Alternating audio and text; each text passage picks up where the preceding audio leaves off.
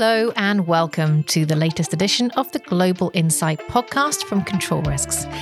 Today, we're going to look at how organizations can navigate geopolitical dynamics in ESG compliance and regulation.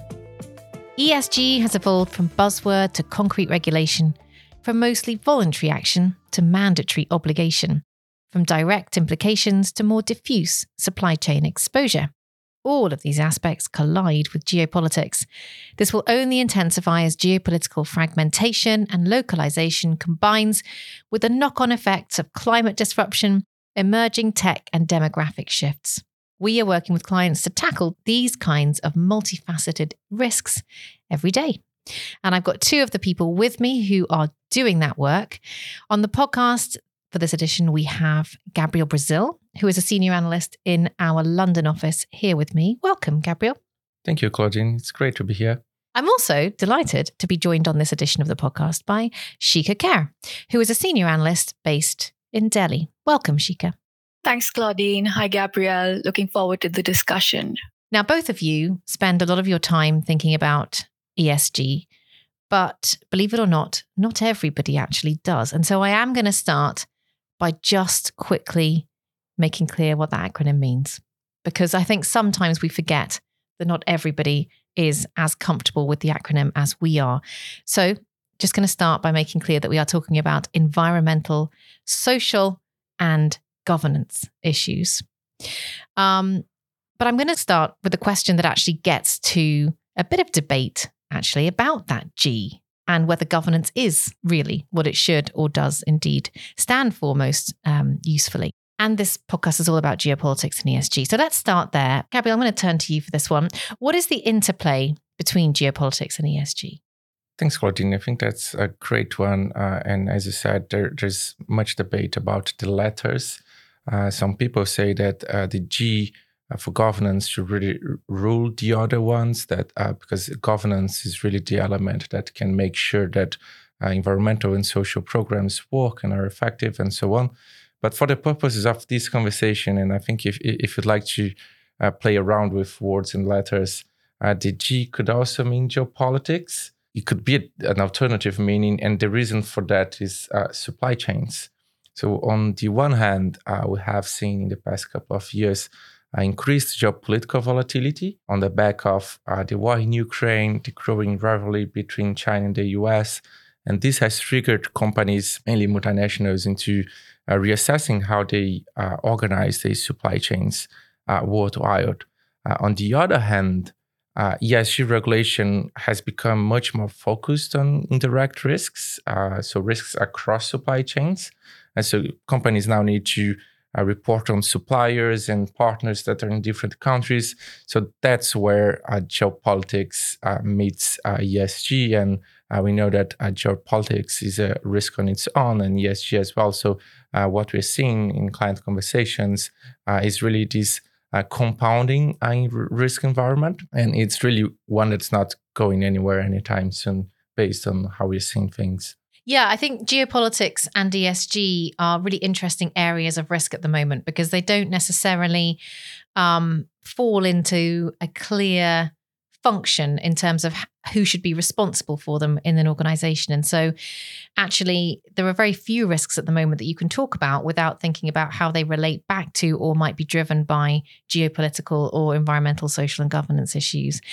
You mentioned there that geopolitical volatility, Gabriel, that's clearly driving a lot of the work that we're doing, helping clients understand how to navigate the ESG regulatory landscape at the moment. What role is geopolitics playing in the way that the ESG regulatory landscape is evolving and also into the way that rules are being enforced? That's another great one, Claudine. I think the first assumption there is that things are uneven.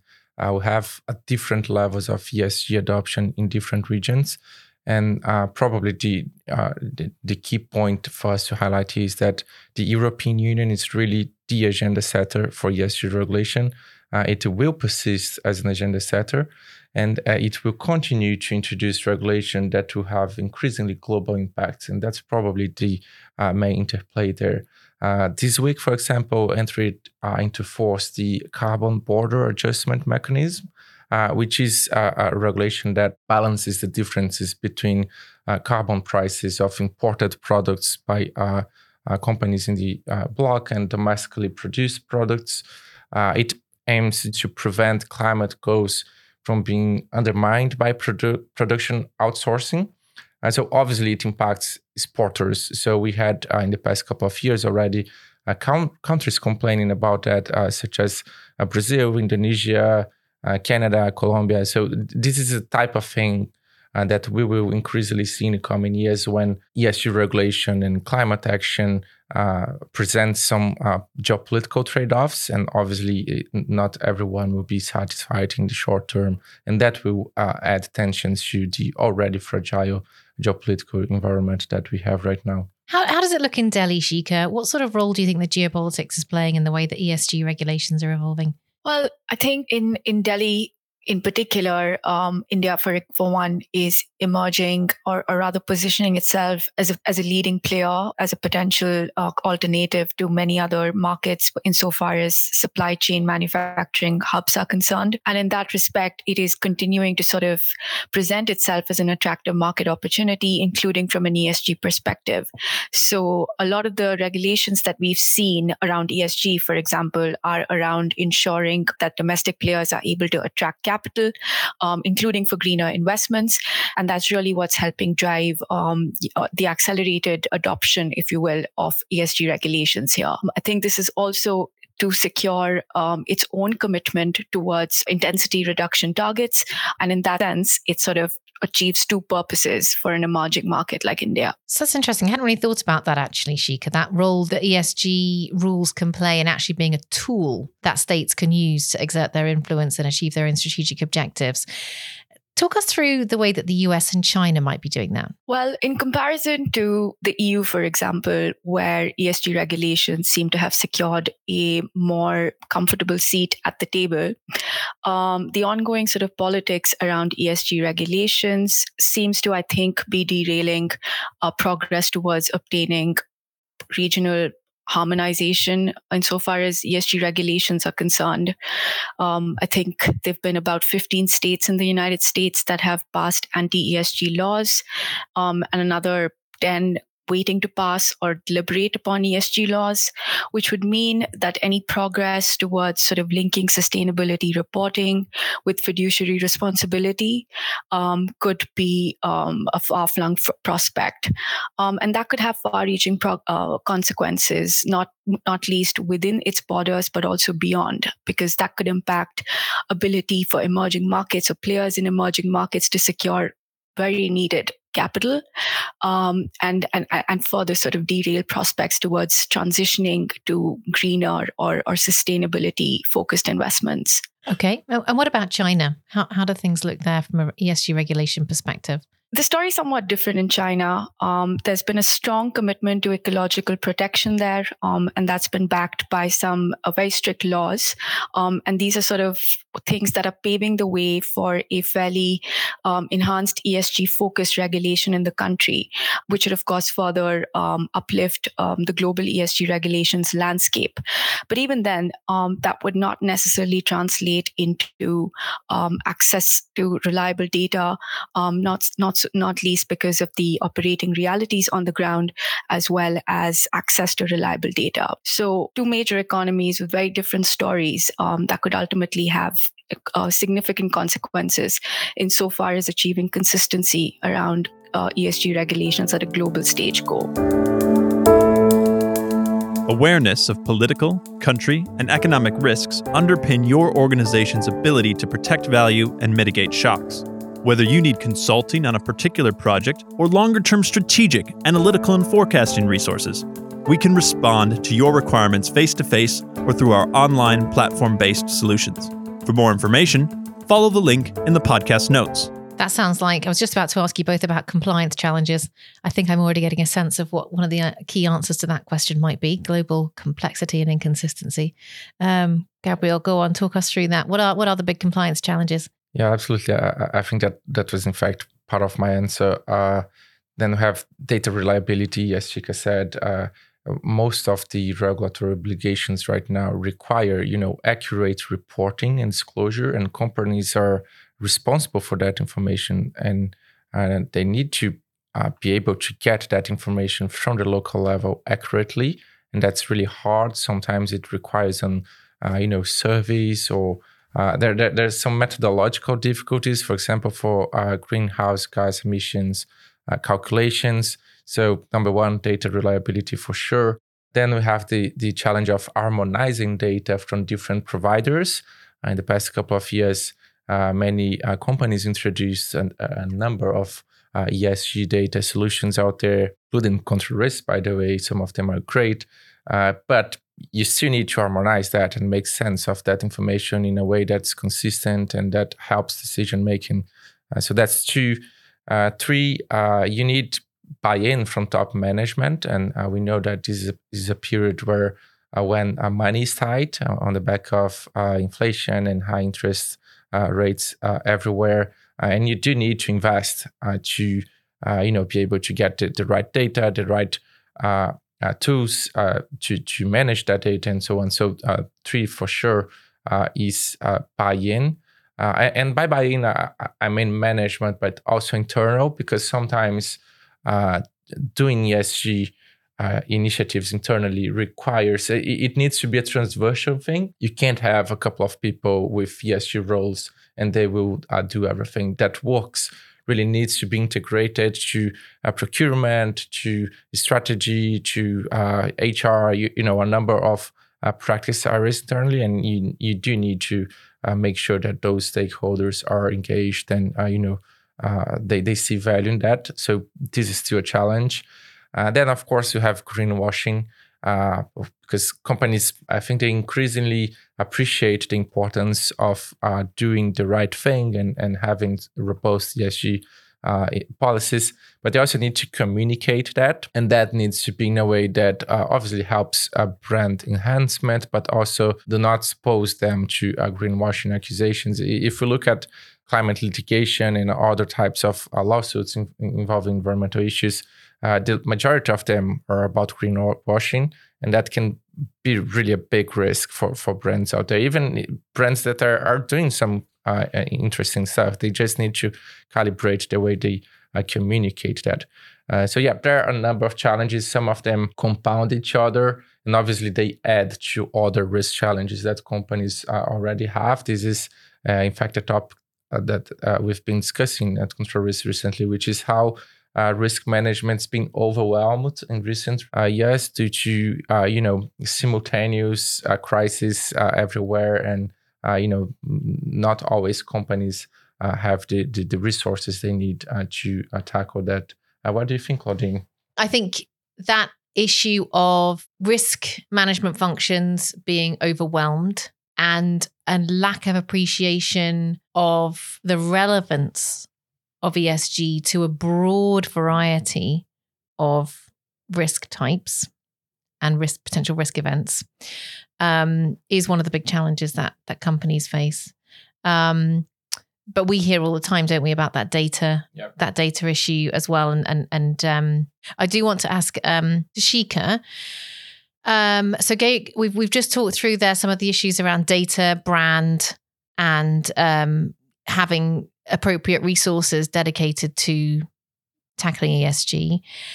Do they resonate in emerging markets? Are there any particular issues around compliance in emerging markets? Well, absolutely. They resonate completely, to answer your question. And just to reiterate, I fully take on board what Gabriel spoke about. I think that one of the main compliance challenges is the length and breadth of existing compliances itself.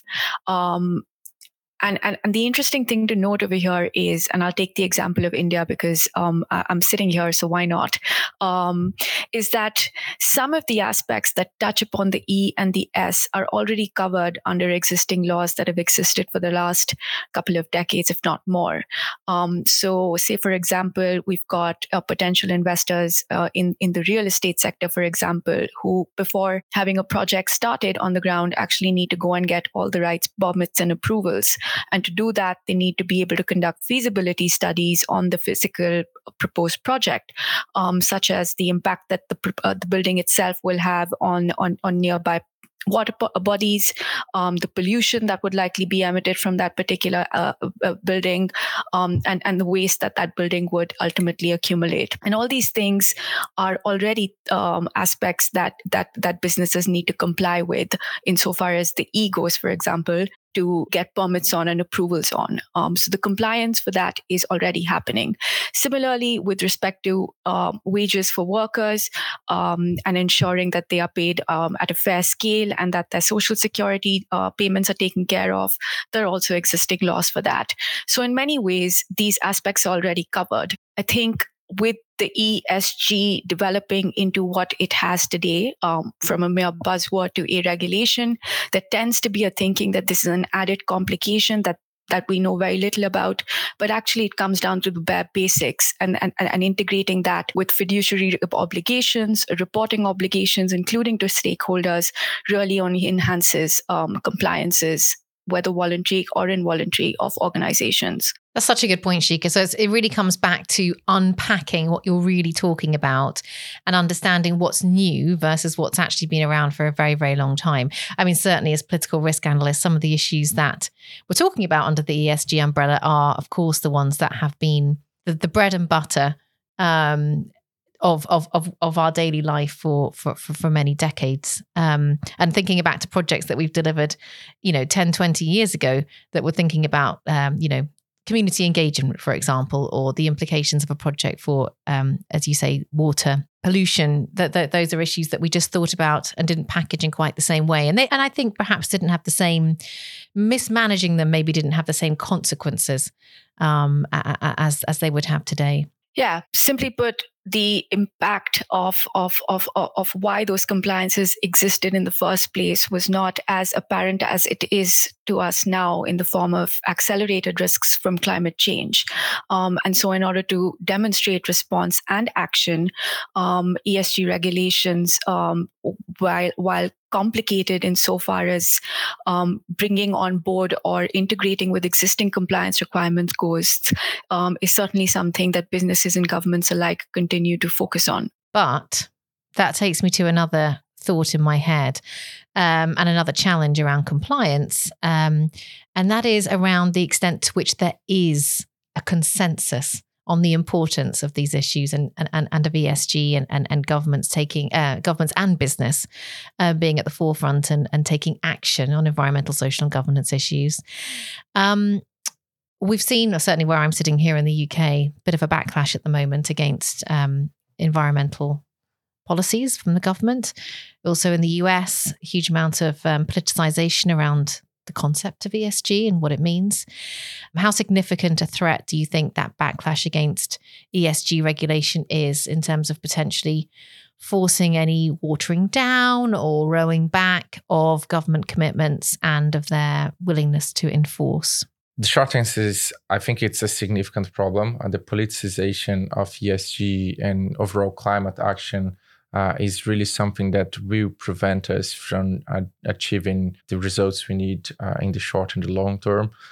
We can discuss the reasons behind that. It can be polarization, for example, in the US. It can be weak governments, such as here in the UK. There are a number of political drivers, but I think the really important point is that the underlying issues behind ESG, notably climate change and human rights, is that those are complex issues to tackle.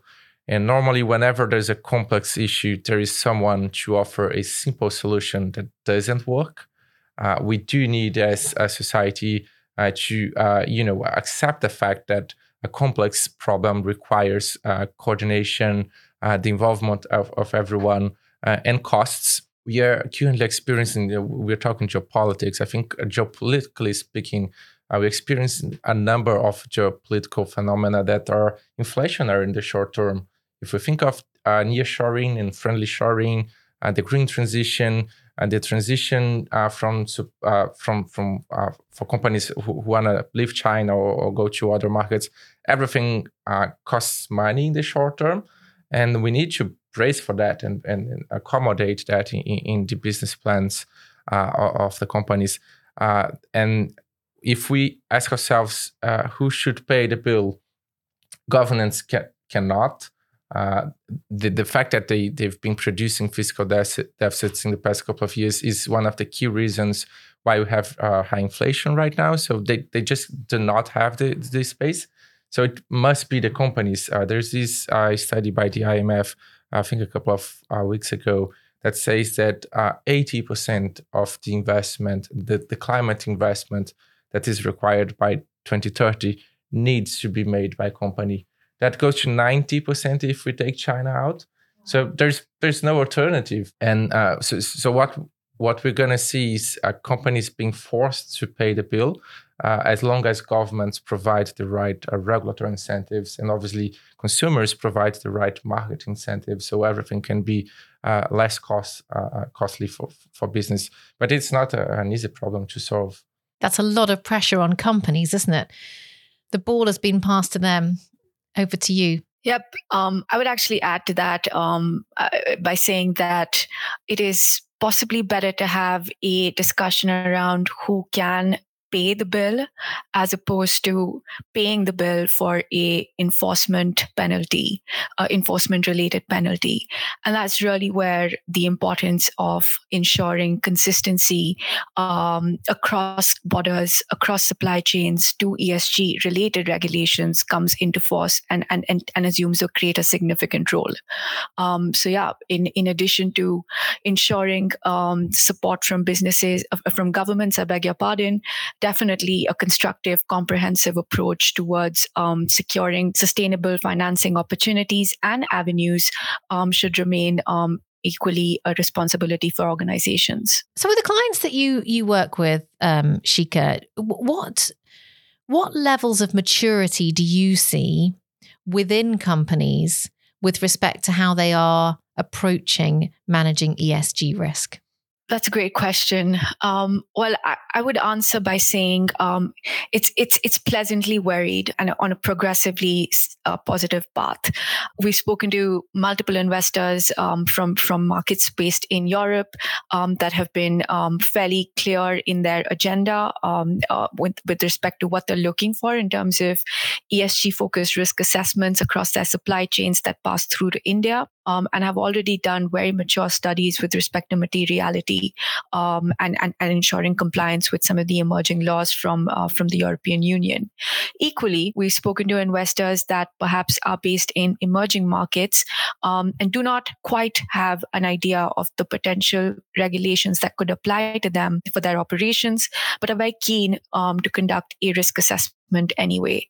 Now we've got two sort of buckets of potential investors. One that is not just bound by regulation, its compliance, and therefore by mandatory reporting requirements, but also one that may not be required to report on such matters across the supply chain on a mandatory basis, but is still wanting to do so on a voluntary basis, presumably because that could be in anticipation of the laws eventually applying to them, but also in order to ensure that there is a level of marketability to their practices to investors that they may be working with going forward. So that's why I say that considerations on ESG regulations and ESG reporting across investors, across players, it continues to be increasing, and we see various forms of that. I wanted to bring it back to geopolitics. The environment, fractured, volatile as it is, also meaning a lot of these issues are highly politicized and emotive. How are companies readying for the next geopolitical shock, do you think? And for the possibility that the way that they prepare for that could in some way have blowback for their reputation and for their ability to demonstrate that they're living up to their ESG requirements and the standards they set themselves? First, I think you're right. Politicization is a major issue. It's not going anywhere, and it does need to be something for companies to factor in. What we saw in the UK in the past couple of weeks, that the backpedaling of some policies, something that we will see elsewhere in the coming months, coming years. This rolling back being packaged as a more pragmatic and realistic approach, and people saying that the energy transition, for example, needs to be a transition, not really a transformation, and things like that. And this will come with regulatory volatility. So to your question, what companies can do, number one is monitor regulation. And we know that we were just talking about the harmonization of regulation. So there's some issues that are very much local. So companies with global exposure, they do need to monitor regulation at both the global and the local level. So that's number one. Number two, and I think that goes for risk management overall, which is scenario planning. We do not need to predict the future, but we need to understand what happens to certain variables given certain drivers. So if the government changes a policy, how my suppliers get impacted, how my clients get impacted, and how ultimately my company gets impacted. So understanding different scenarios and different implications in each of them remains a powerful risk management resource for ESG, for geopolitics, and certainly for ESG and geopolitics. And we do that on a daily basis here at Control Risk, and we know it simply works.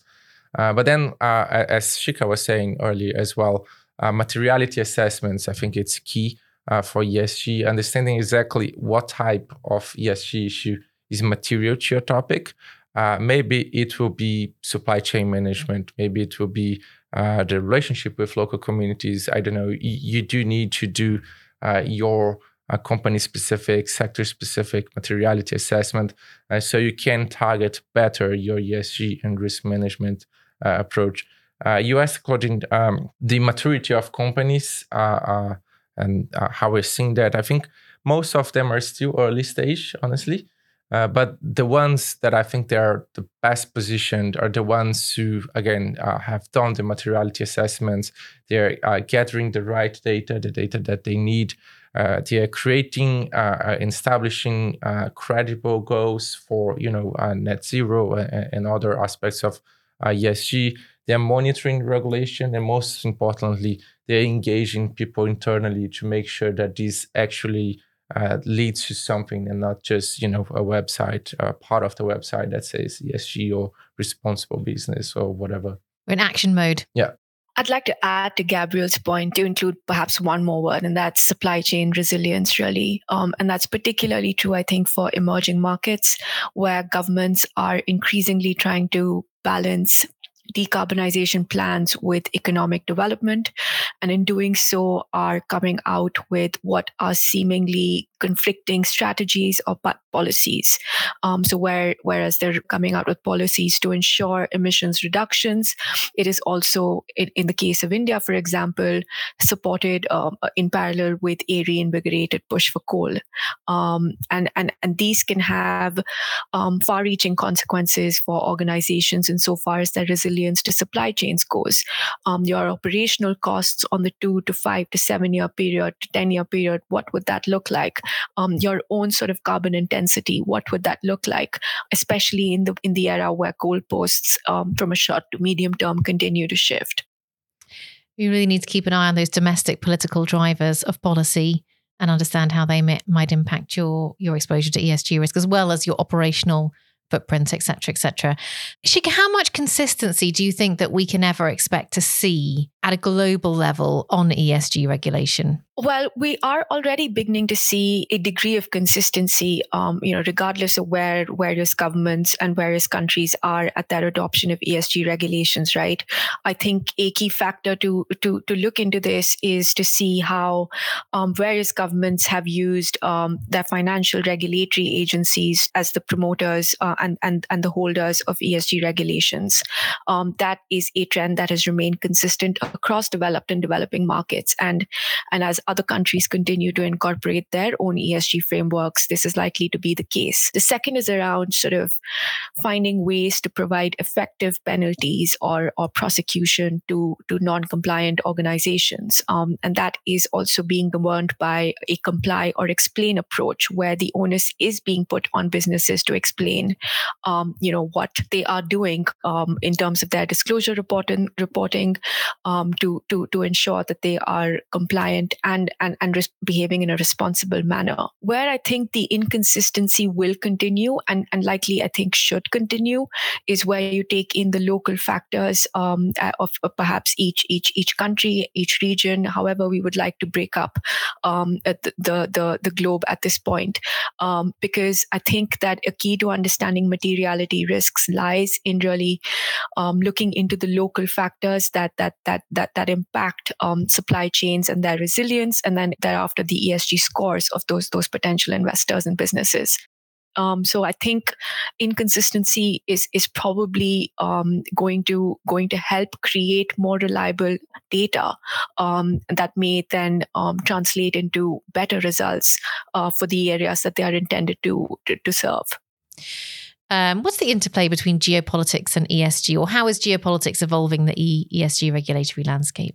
Well, we were speaking about US and China just a while ago, and I think that trade tensions between the two countries can continue to pose challenges for securing supply chains for some of the green raw materials, like critical minerals as well as semiconductors. And this could be especially true for emerging markets, which could also eventually translate into transition delays. So it's interesting hearing about the way that states are positioning themselves on ESG, and businesses too, in ways that actually point to the opportunity that moving fast on ESG and moving effectively on this ESG may bring. Talk us through your perspective on that, Gabriel.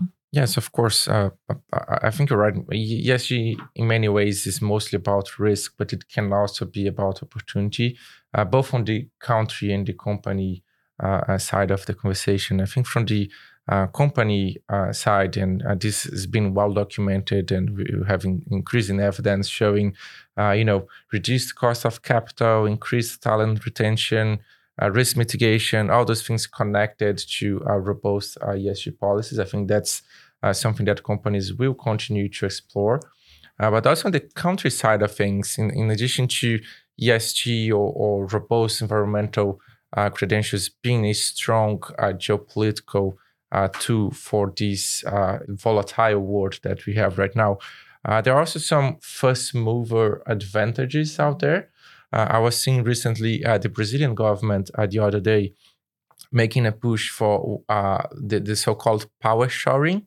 So we have a number of different shoring, the shoring family right now, and shoring, friendly shoring. But for those who don't know, power shoring is about, as a country, offering to a business the opportunity to get clean energy for the supply chain. So, for example, in Brazil, the country's electricity grid is almost 90% clean energy. So if a company wants to reduce scope 1, 2, or 3 emissions, they maybe can get suppliers from Brazil, because that will help them decarbonize their supply chain. So that's one of many examples of how countries can try to attract investment by presenting competitive advantages in some niche sectors. It can be energy, it can be in labor, and it can be in technology for clean energy. And as Shika mentioned, critical minerals, there are a number of opportunities out there for the grabs, definitely. Carbon credits. Absolutely. Yeah, that's probably the most important one right now, if you think of Latin America and Africa and many countries there, right? Yep. And likewise in India as well. In fact, they just announced a new domestic market for power intensive sectors.